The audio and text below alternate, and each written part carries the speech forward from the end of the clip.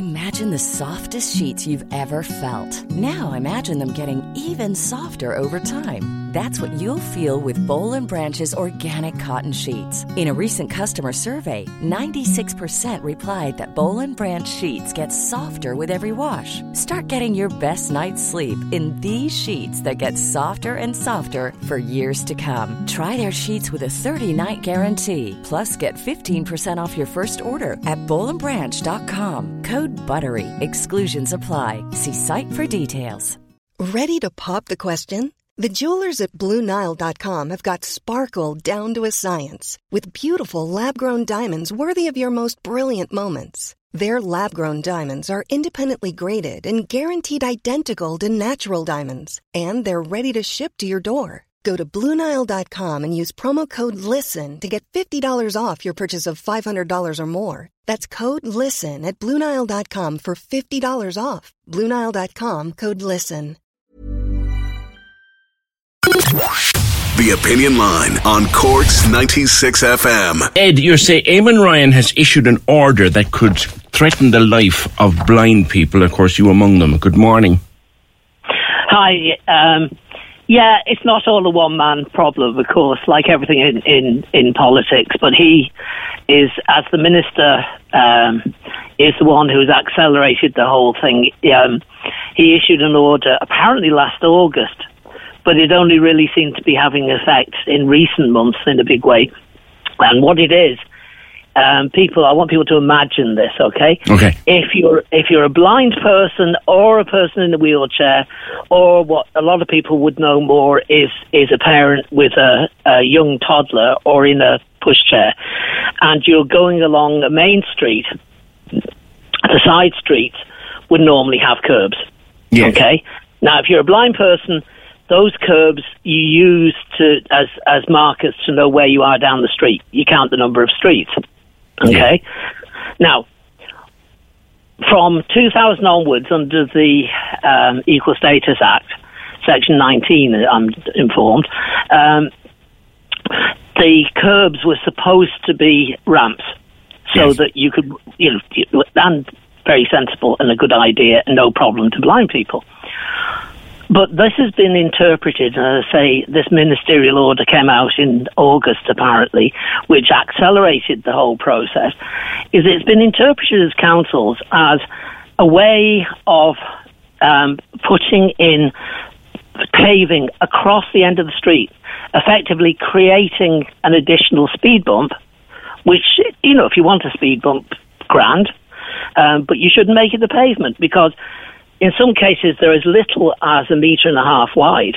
Yeah. And particularly if you're a blind person, or if you're a small child, or an old person whose balance is bad, you can come off the edge of those things. Oh, the camber on them. Now I have it. Yes, as they call it in engineering, camber. It's the slope on it. Yes. Yeah, and the thing is, they talk about ramped crossings, okay? It's supposed to be ramped for the people, not ramped for the driver. I see. Okay. And it's a question of, it's the usual story. It's depending on how you translate the words. The council's correct. They are ramped crossings. They're ramped crossings for drivers. But the way they've got round it now, since last August, is they now, instead of talking about ramped crossings, which is in the 2000 Act, they talk about continuous footways or continuous pavements. Mm. And that's exactly what they are, except suddenly they get narrower, and we've got no indication of where the hell we are. And I'm a member of Voice of the Visually Impaired, which is the representative organisation for blind people in this country under the UN Convention, which this country signed. And there's no consultation whatsoever with us, or as far as we're aware, anybody else. Maybe possibly with Vision Island, who are service providers, we don't know.